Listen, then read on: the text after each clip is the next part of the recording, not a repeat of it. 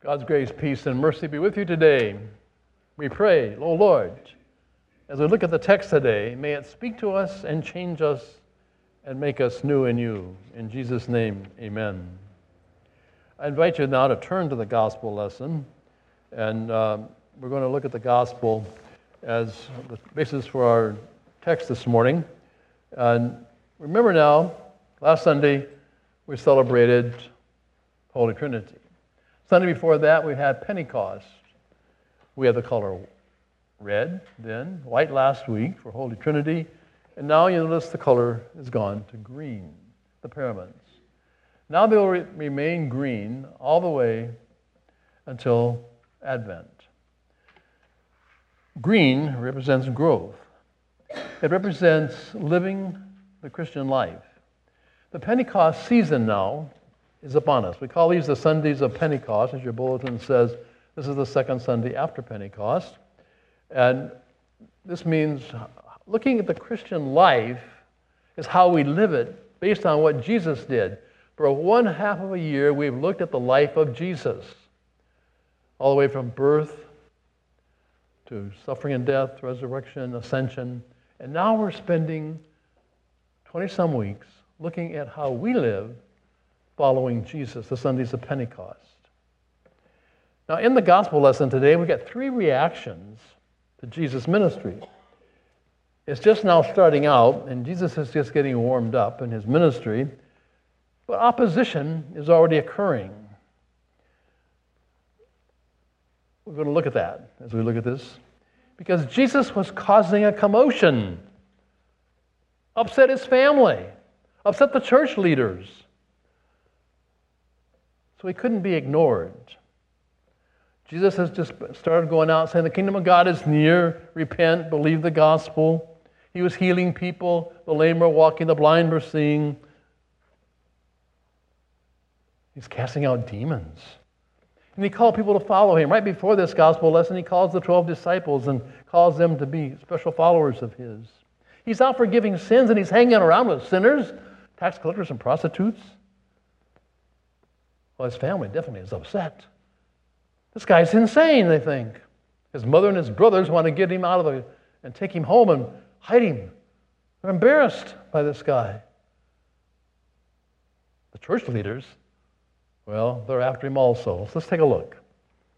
If you look at the gospel lesson, it says, "Then Jesus went home, and the crowd gathered again so that they could not even eat."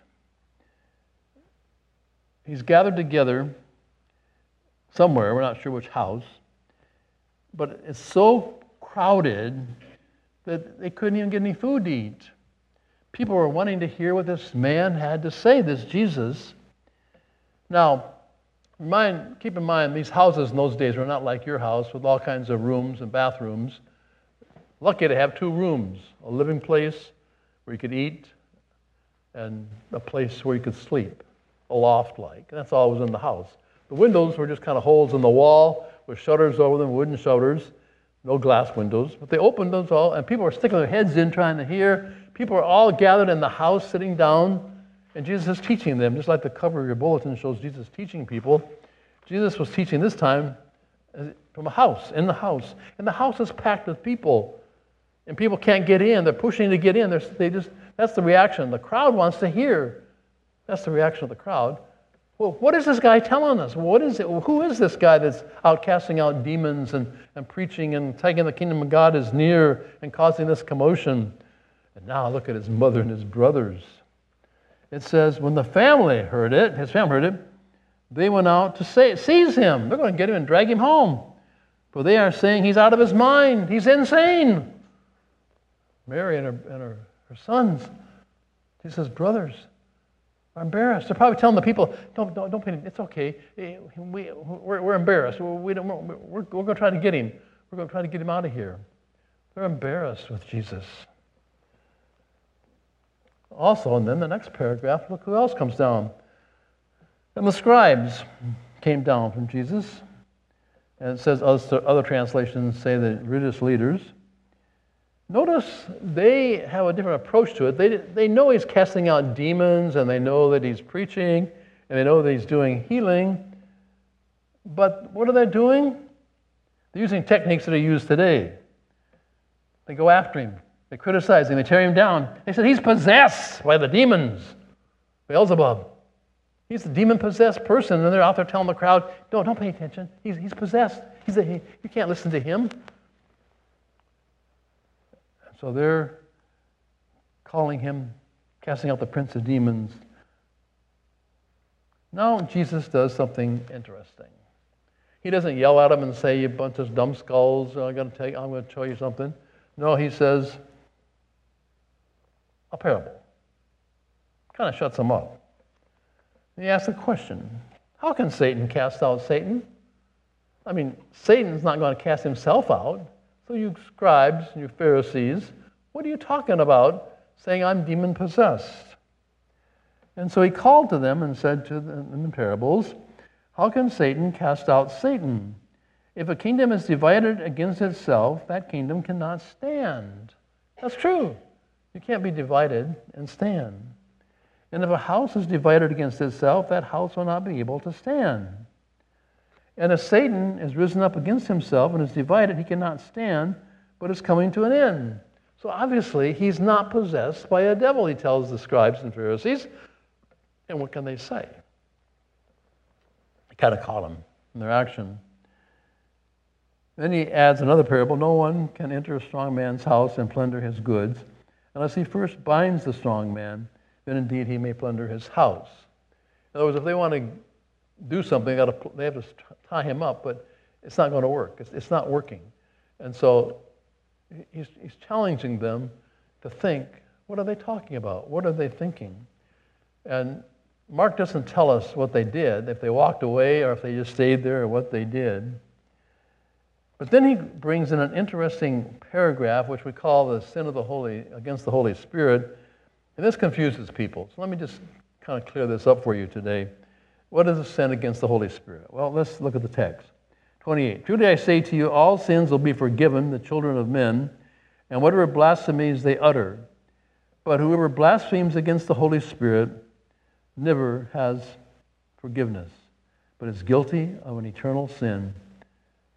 For they had said, he has an unclean spirit.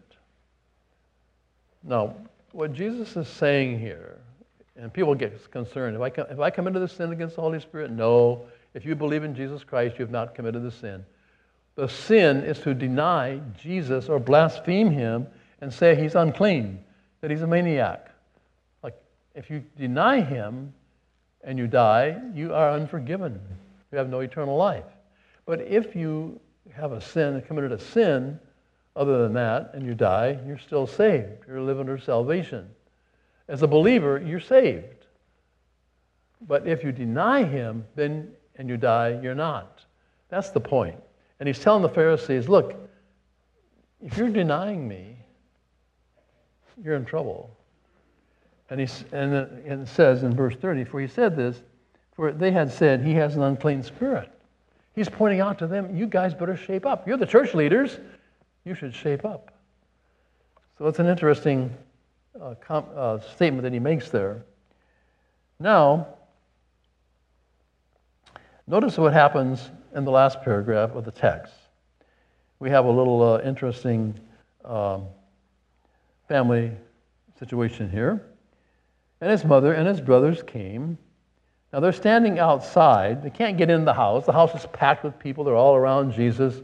And they can't get in. It's just packed. People are listening to him. And so, standing outside, they sent to him and called him. In other words, they're yelling out, hey, Jesus! And they're telling people, hey, pass the word out. We want to see Jesus. And a crowd was sitting around him, and they said to him, here's what the crowd says to Jesus, your mother and your brothers are outside seeking you. Now notice what Jesus says. Very interesting. All right. Verse 33. Who are my mother and my brothers? And looking around at those who sat around him, he said, here are my mother and my brothers. Whoever does the will of God, he is my brother and sister and mother. Now that's astonishing. family is not necessarily biological. Family is those who do the will of God. The Christian family, the brothers and sisters in Christ. Whoever does the will of God, Jesus says. He redefines family. Family is not necessarily who we think it is, but it's who together in Christ. If we are believers in Jesus, we are all brothers and sisters in Christ. They're my brothers and sisters in Christ. We belong to the spiritual family. And so this is an interesting insight into the text. That's exactly what Jesus is saying. Notice the religious leaders, they're combative. They know he's not guilty of healings, because he was, but they think he's on the wrong side. And so he uses the parables. But who's listening? The people. So notice there's some interesting insights into this text. One, Jesus does incredible things, healing and delivering messages and doing great things. It shows the ignorance of some people about who Jesus is. Jesus teaches in parables, and Mark doesn't tell us exactly what happens at this point with the church leaders and his mother and his brothers. So who's Jesus' family becomes the question we look at in this text. Who is Jesus' family? Not necessarily, as I said, biological, but it's those of us who do the will of God. Now, what does that mean? What's the will of God? You know what the will of God is? Did you read about this week? Did you get into your Bible and read the will of God? The whole Bible is the whole manual of what God wants from us, what God has done for us and what God expects of us. And the will of God is to follow Him, to listen to Him, to believe in Him, to trust in Him, and then to receive His blessings, and then to serve Him and be alert to what's going on in our lives. We could spend all morning talking about the will of God, but you have to read it and study it and meditate it. That's where it comes in for the Scriptures. The religious leaders should have known better. They knew the prophecies, they knew about this, and yet they did not believe. They wouldn't believe that He was the Messiah, the one who came to save. They knew He wasn't peddling fake news, but they knew that they didn't like what He said. And so they accused Him of being on the wrong team.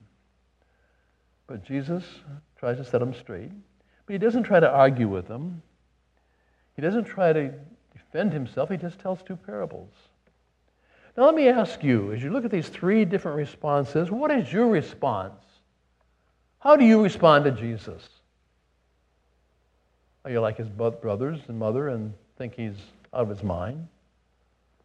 Are you like the religious leaders and think, no, he's got the devil in him? Or are you like the crowd of people who want to listen and are curious?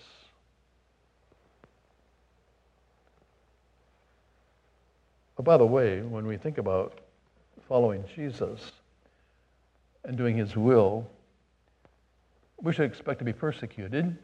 So how many of you were persecuted this past week? Anybody get persecuted? Anybody get shouted at and yelled at or put down because you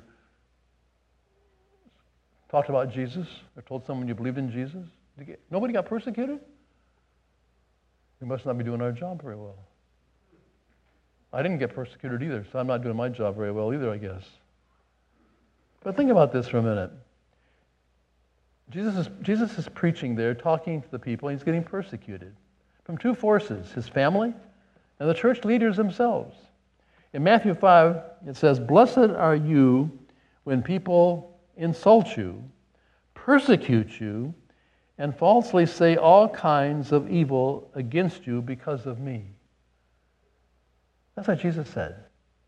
Blessed are you. Were you blessed this week because somebody insulted you because you believed in Jesus? And I said falsely said all kinds of evil things against you? You see, maybe we're not taking seriously this Jesus. I'll give you a little insight into George Whitefield, or Whitefield, whichever you want to pronounce it. George Whitefield was a leading evangelist in the colonial America right before the Revolutionary War. He preached in England, and he came to the colonies, and he was so dedicated that he wanted the people to believe that he went about preaching. He was on horseback, no modern transportation. And he went from town to town to town on horseback. He actually wore out a couple of horses during his ministry, going hurriedly from one town to another.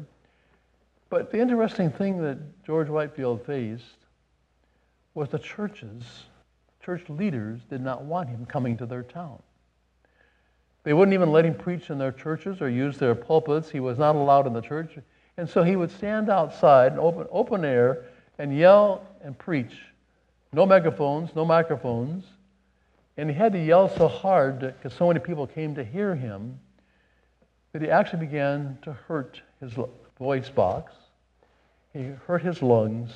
And as he continued preaching through the years, after every sermon, he would begin spitting out blood because he was so dynamic in his preaching and had to yell so loud for people to hear. But he was committed to preaching Jesus Christ. And church leaders persecuted him. But what happens after all this era, this is known as the Great Awakening, the first Great Awakening in America. George Whitefield brought the first great spiritual awakening to America, but he was on horseback, traveling across from town to town in the colonies, proclaiming Jesus Christ, asking the people to repent and believe the good news and be saved. And the religious leaders weren't too happy, just like the ones in this text. It's an interesting little thing, too, because Jesus told parables to change the thoughts of the people. But one of the critics wrote George Whitefield a letter and complained and told him what he thought were all his errors. And this time, George decided he better answer back. So here's the little letter that he sent back to this attacker, this persecutor. He says, "I thank you heartily for your letter. As for what you and my enemies are saying against me, I know worse things about myself than you that you will ever say about me. With love in Christ, George Whitefield." Well, what could the guy say? Whitefield said, "I know more things about me than you never thought about." But he was sold out on Christ, that he wasn't afraid to be persecuted. He wasn't afraid to preach the word. And so he got on horseback and he rode across the colonies proclaiming the good news, which became known then as the First Great Awakening. And so we, in this culture that we live in, we are ones who are called here to proclaim Jesus Christ, to take seriously who Jesus is, to know what God's will is. And let's go back to that verse again, the last verse there. "And he answered them, 'Who are my mother and my brothers?' And looking around at those who sat around him, he said, 'Here are my mother and my brothers. Whoever does the will of God, he is my brother and sister and mother.'" So the question before you and I face is, am I doing the will of God? I guess you have to answer that question yourself. Am I taking seriously the will of God to proclaim the good news, even if I'm persecuted? Let me read a couple Bible passages to you. Because you see, God's will is what we're going to be defining now in the Pentecost season, all these next Sundays, how we live the Christian life. So hopefully you'll journey through this Pentecost season looking at all the texts that we have and what Jesus is saying about our lives, how we live and do the will of God, how we are brothers and sisters in Christ. First thing is we should be dead to sin. Peter writes in 1 Peter chapter 2, "He himself bore our sins in his body on the tree, so that we might die to sin and live for righteousness, and by his wounds you have been healed." Now there's a magnificent message for us. He bore our sins in his body. Jesus took your sins and my sins in his body on the cross, so that we could die to sin. We died with him on the cross. Our sinful nature died with him. And by his wounds, his suffering, his whipping, his suffering, you have the forgiveness and mercy and healing of God. You can claim it all because Jesus did it for you. By his wounds, you've been healed. He bore your sins and my sins on the cross, Peter says. And now look at what fellowship we have with Christ. Paul writes to Timothy, here is a trustworthy saying, if we died with him, we will also live with him. Ah, what a promise! We can live with Jesus now and into eternity. You have the privilege of living with Jesus Christ because we died with him on the cross. He paid for our sins. He took our sins upon himself. So Paul writes to Timothy and says that wonderful message, a trustworthy saying, if we died with him, we will also live with him. And then John writes in 1 John, the world and its desires pass away, but the man or the woman who does the will of God lives forever. Oh, that's a beautiful promise. Jesus says, whoever does the will of God is my brother and my sister. And John writes, the world and its desires will pass away. All the political process, all the commotion out there, all the stuff that's going on will pass away. But the person who does the will of God, who follows Jesus, who takes his word seriously, who gets into the word and reads it and inwardly digests it, that person will live forever. Want to live forever? Your choice. Be in the Word. Pray. Spend time in worship. Acknowledge who Jesus is and live according to his will. But you've got to find out what his will is by reading the Word, studying the Word. You've got to be in the Word. Not out of it, in it. And you have to be willing to be persecuted, ridiculed, laughed at by your family or friends or neighbors or whoever because you represent Jesus and you're willing to talk about Jesus to people. God's will is that we would be saved.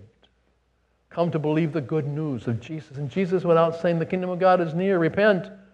And the kingdom of God came at the crucifixion and resurrection when Jesus accomplished all that he came for. And he strengthens us with the Word and with the sacrament of Holy Communion, which you can come up and take in a few moments. When Jesus gave us this holy meal and said, take and eat my body, take and drink my blood, given to you for the forgiveness of your sins. Your sins are forgiven, wiped out. You live for righteousness. So we can have a great Pentecostal season. We can rejoice and be the family of Jesus. You can be brothers and sisters to each other. We can be brothers and sisters in Christ, doing the will of God, rejoicing. So we pray, Lord, may you bless each of us to follow your will, to know what your will is by being into your word and being willing to be persecuted for it, be willing to stand up for the truth, and to know that you are the truth. You see, Jesus said, I am the way, the truth, and the life. Thank you, Jesus, that you're the way, the truth, and the life. So bless us. So have a good Pentecostal season. It's here among us. It's here. Oh, and by the way, look forward to some persecution. And now with the peace of God which passes all understanding, keep your hearts and minds safe in Christ Jesus.